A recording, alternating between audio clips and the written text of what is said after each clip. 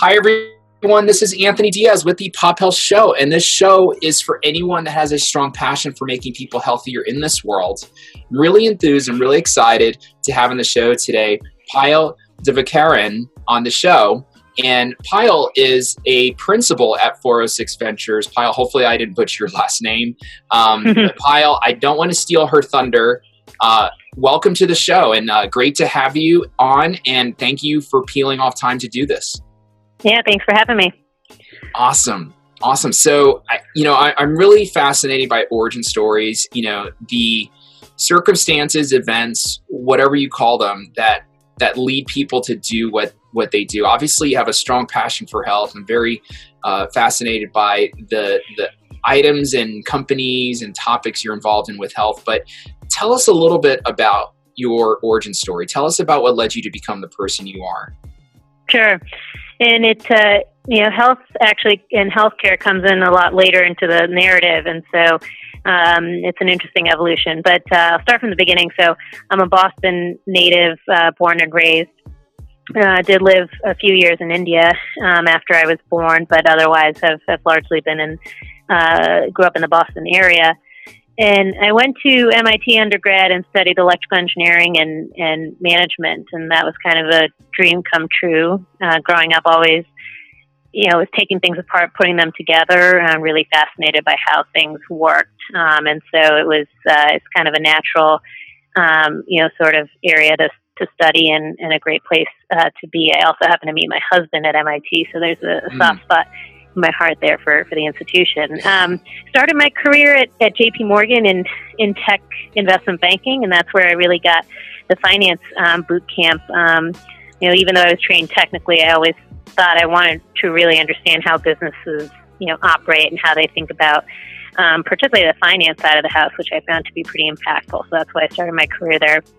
After a couple of years there, I went to a firm called Spectrum Equity, which is a private equity firm, and I was in the Boston office as an associate. And my responsibility there for 3 years was sourcing investment opportunities in companies, in tech companies that were bootstrapped, founder-owned, and had grown to a really interesting scale. Spectrum has invested in companies like SurveyMonkey and Lynda.com and Ancestry.com and a whole, kind of that ones that you recognize, but then also a whole set of kind of B2B companies that I was spending a lot of time with. Interestingly, Spectrum has a strong healthcare practice, but I didn't spend any time there while I was at Spectrum. So I was really kind of grounded in, my early career starts in technology, and we'll get to the evolution here in a bit. So that's where I really got my investing chops, learned how to source companies, learned how to execute on deals, and then a little bit of flavor for what happens post-investment. I realized I wanted to stay in investing, and part of the stamp needed for that was potentially getting an MBA, particularly in the private equity realm. So I went to Harvard Business School and got my MBA, and I had two pivotal experiences that really transitioned me away from private equity and into venture. The first was that I started a tech company, so I was a co-founder and CEO of a company called Spot Rocket, where we built an algorithm and a website to kind of rank 20,000 global startups and tell students which ones were interesting to work for. And we monetized with jobs. So you could look for a company in Denver that was less than 5 years old and marketing tech. And you could, our website was kind of the easiest place to slice and dice the data, but then also find jobs at those companies. So saw that through a year and a half of launching product, fundraising, selling to customers, and ultimately realizing we hadn't built the data asset fast enough. And when we realized it was going to be a little bit tough space to monetize, we started M&A discussions, and the data became a bit of an issue. And so a lot of good learnings there, and realization that I really enjoyed working with early stage companies. The other experience I had was I worked at a VC-backed company in the Bay Area called Eventbrite, and was one of the early hires around corp dev there. And so those two experiences helped me realize that I didn't want to go back into private equity, but I wanted to go into venture capital, and that's what led me to 406 Ventures when I decided I wanted to be in Boston.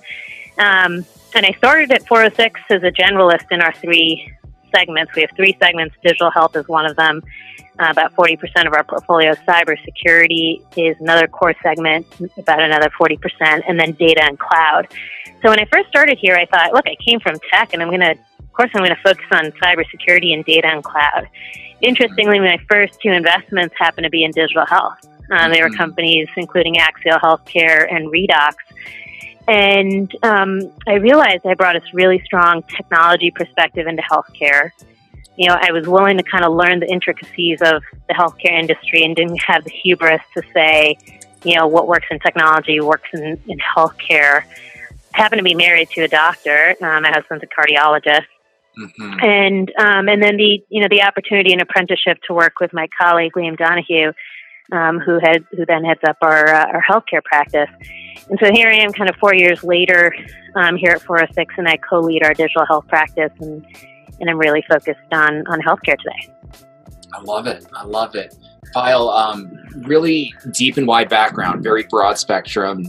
Interesting, consumer perspective, obviously you're bringing that to healthcare.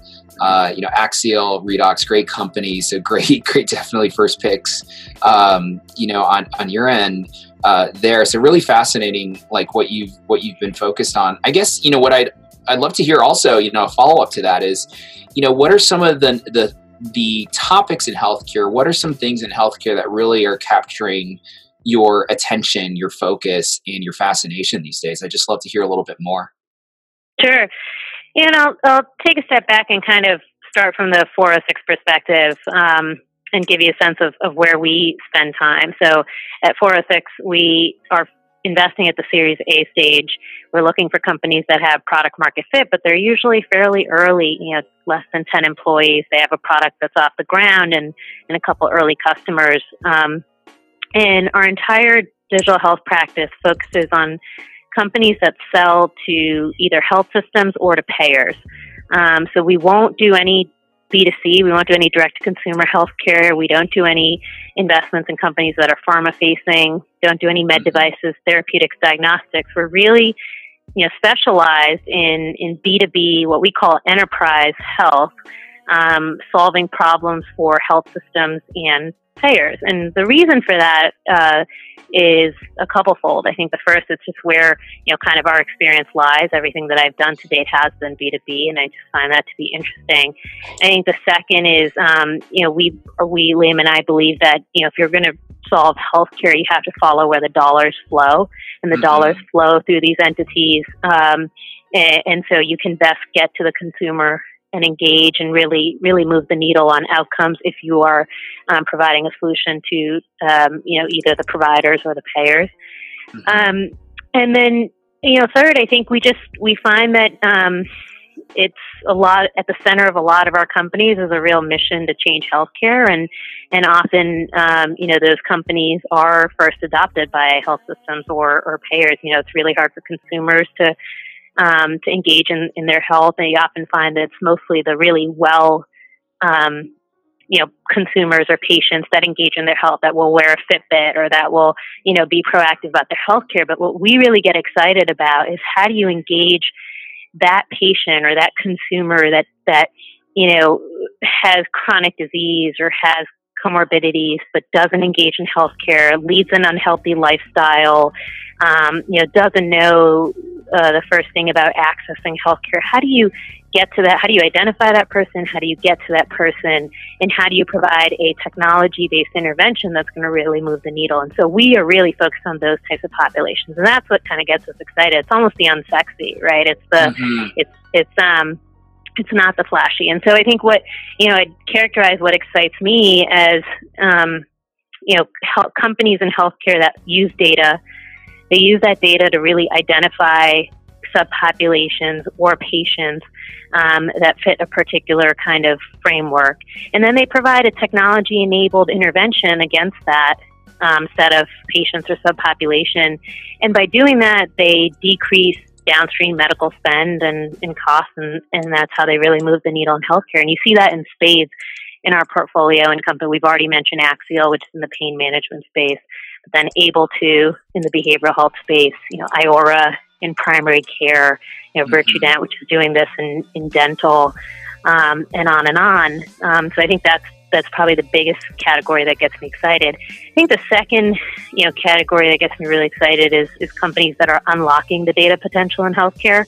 So I think that's the phase that we're in right now. Is how do you leverage? How do you get access to the plethora of data? How do you make sense of it? How do you make it from messy to usable, etc. And that's where companies like Redox in our portfolio, which do EMR interoperability and allow companies to really access the health record data, are playing an important role. Or companies like Abacus, which are doing the same thing for payer data. So I'd say right now that those are the types of companies that are getting me most excited. I love it. Yeah, no, definitely. Investing in these opportunities and growing these opportunities that are, unlocking data, engaging patients better, reaching out with them with the right messaging at the right time, and then following the dollars is really, really key and important. And along the lines of the follow up to the dollars question, how do you think about this new, value-based economy or value-based movement that we're in? Do you think it's happening fast enough? Do you have any thoughts or theses of any other things from a legislative or just a market opportunity standpoint that really need to be unlocked before we really, reach that point? Sure. Look, I think it's going to take time because of the complexity and the multi-stakeholder nature of healthcare. But we do see that there is a shift from fee-for-service to value-based, and we see it firsthand in our portfolio. Iora is a great example of a company that's entirely value-based payments for primary care and taking care of Medicare Advantage patients. We've got another company in our portfolio called WellBe Health that takes care of PACE patients, those who are dual eligible and nursing home eligible, and is paid in a value-based manner. And so we're certainly seeing that. We're seeing companies like Axial taking risk and having risk contracts. So I think the innovative companies and the innovative payers and providers are certainly thinking about value-based. And the reality today is that majority of the payments and incentives are still fee-for-service in healthcare. And I think it's going to take time. We are hopeful that we are a catalyst in that change to value-based. Like, we will not invest in any company that's fee-for-service oriented. We only invest in companies that are trying to either pursue a value-based model or that are trying to fulfill the vision of value-based care. We won't invest in companies and segments like revenue cycle management, where we just believe you're kind of continuing to facilitate and perpetuate fee-for-service healthcare. And so again, it goes back to, both our interests and then our mission orientation, where we just believe this is the right thing for healthcare, and whether it's going to take another decade or 3 decades, we want to be part of that change, and we want all of our companies to be part of it. So that's where I'm kind of most focused. Absolutely. And a follow up to that. So a lot of the companies you invest in, very minimal resources to start off with. Selling to healthcare, you can have long sales cycles. It's hard to penetrate, hard to get in sometimes. And sometimes you can get, people trying you, but then not moving over to a greater 3-year or 2-year contract. Right. Have you seen some of your companies, any 1 or 2 or 3 things that really works for them to create, leverage, like latching on to some sort of CPT code, or latching on to some, the Joint Commission, or latching on to certain, DRGs or bundle payments? Any combinations or individual things aside from just pure grit, right, and persistence, really grow and scale that you've really seen that really works? I know we have a lot of listeners that are health tech founders in orientation, and just love to hear if you've seen some things that really work. Sure. Yeah, so I'd probably point to 3 things. The first that we look for on the onset of our investment is that companies have a notion of, or on their way, or have proven some sort of hard dollar ROI for their customer. that if you're going to spend, if a health system or a payer is going to spend $1 on the company, that they're going to get at least $2 plus of some sort of savings or revenue generation, but most often it's in savings. And we're kind of maniacal about this exactly for the reason that sales cycles are so challenging in healthcare.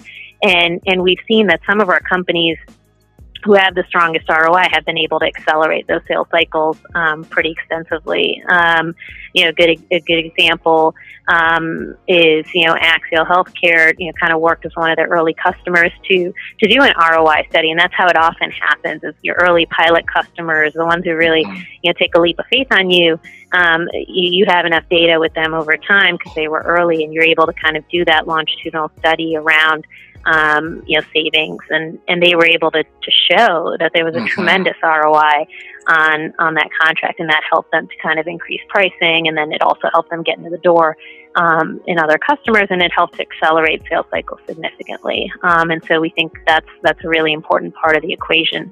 I think the second thing that we've found helpful for companies, Able2 comes to mind as doing this well, is publishing or co-publishing with your customers.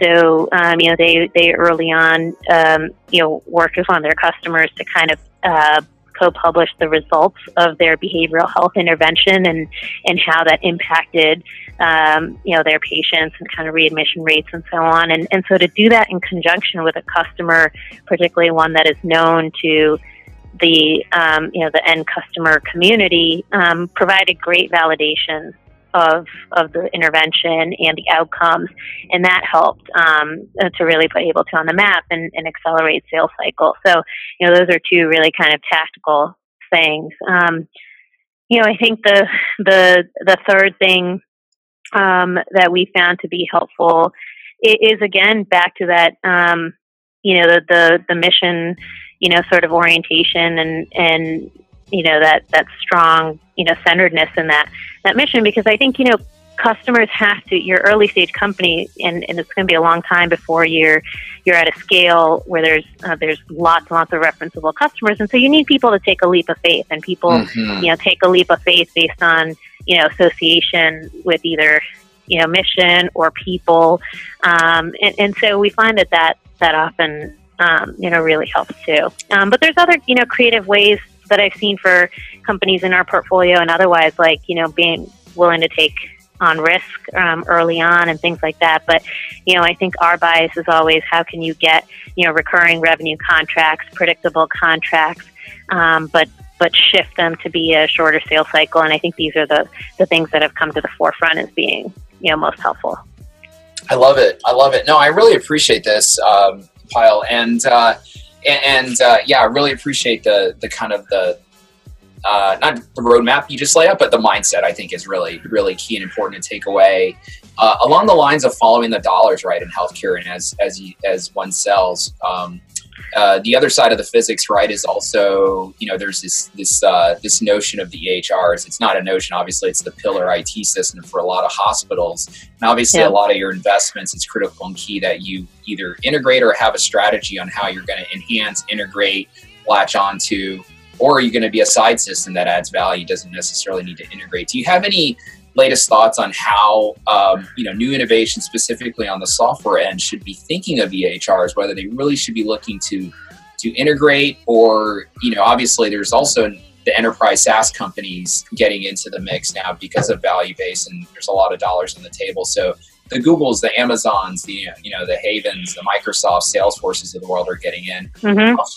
How should your portfolio companies and new health IT companies getting into the space be thinking about integrations with these systems? You hear both ways, right? You hear it's just like, oh, you integrate with our EHR, great, but we're so behind on versions for updating our EHR right now, or Epic and Cerner, or sometimes it works. But just love to see if you have a viewpoint on that. Sure.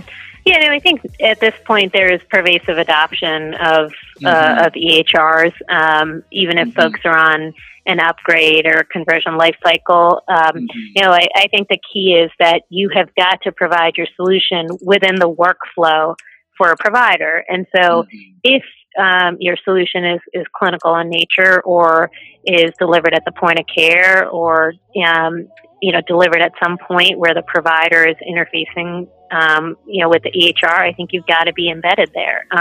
Or if you benefit from the data in the record, you've got to be integrated there, because I think the hardest thing is to get providers or any end stakeholder to kind of go outside of his or her normal workflow and access another software solution.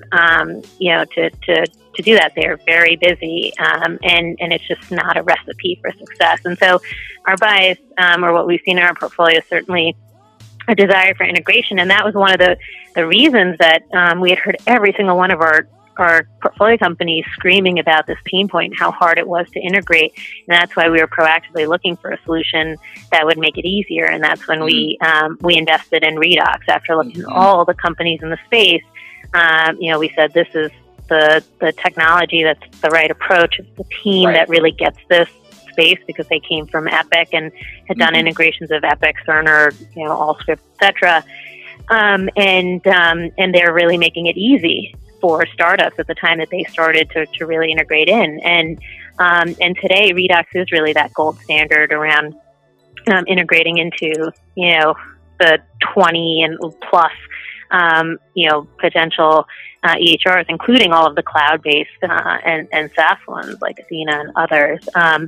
And Redox is the chosen partner for a lot of those companies that you mentioned, on the onset. The big public tech companies that are getting into healthcare are partnered, with Redox around their own integrations. And so I think, back to your original question, I do think integration is important. And I think being where the data is and being where the workflow is critical. And now it's easier than ever, because there are solutions like Redox that serve, both startups as well as enterprise, customers that want to fulfill this integration. And so there's really no reason not to take that approach.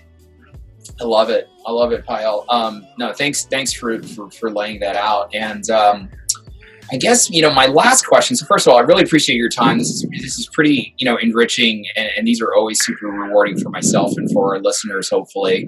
On thinking of the future, right? So your investments, the topics you're looking at, the companies you're growing, these are phenomenon that will continue to grow and hopefully, be anchor fixtures and workflows in the modern healthcare setting. But tell me a little bit, Payal, about what healthcare looks like in the future. What vision are we marching towards from your perspective? What are you optimistic to see? And what does that look like, in your vision of health and healthcare in the future? Sure. One of the visions that I'm excited about for the future is that healthcare will become, personalized and consumer centric. I think for all the reasons we talked about, it is going to take time because of complexity and stakeholders, and just, it's hard to make tectonic shifts. So we're taking baby steps right now, and I think we're in the phase of enabling and unlocking the data for healthcare to become more and more personalized. I think that's the first step. There are companies developing, models around appropriate care for particular disease states or comorbidities, and getting more and more refined on how do you treat a person, as opposed to a disease. And so I think we're starting to develop the models. And then the incentive structures we already talked about are starting to lead to, holistic, preventative, value-based care. And so I see a future where there's kind of the data allows for, and this is part of Redox vision, the data allows for a central patient ID that's always with you. There are, models of care that are allowing appropriate care for you as a person, as opposed to as a population or a member of a population. And it leads to a better experience that mirrors the experience that exists in other industries like retail or hospitality. But again, I think I'm rational on the time frame that it's going to take, and it's not going to happen, tomorrow. Right. Yeah, no, Payal, I'm right there with you. Absolutely. I mean, it is fascinating and exciting to see, we're getting towards consumerization, personalization. If it takes a little bit longer, that's kind of okay too, right? I mean, obviously, we're talking about, a major shift that hopefully should take our 20% of the U.S. GDP and shift it in the right direction. And if it takes a little bit longer, maybe that's okay. But yeah, I'm right there with you. It is exciting to see, and for our families and our future generations, hopefully a lot of the companies, a lot of the things you're looking at, a lot of the innovations coming out are going to serve as fixtures and form these new platforms and processes that'll pave the way for a great future. Payal, I want to be sensitive to your time. I just want to say a couple of things. First of all, thank you for peeling off time for making time to do this show with us and to do this episode. Second of all, thank you for sharing your origin story. And if I would add one last piece, I really appreciate your background, your perspective, your experience, and how you're applying everything deep and wide, from the technology, the medical side, into not just voting with your dollars and investing, but helping to nurture and grow and mentor the companies that are paving the way for an exciting future. So Payal, I just want to say thank you so much for being on our show. This was phenomenal. This was great. Thanks, Anthony. And I really appreciate you having me here, and glad to be able to kind of facilitate this change and hope for the future in healthcare. Absolutely. No, thank you so much, Payal. This was great. Thank you. Thanks.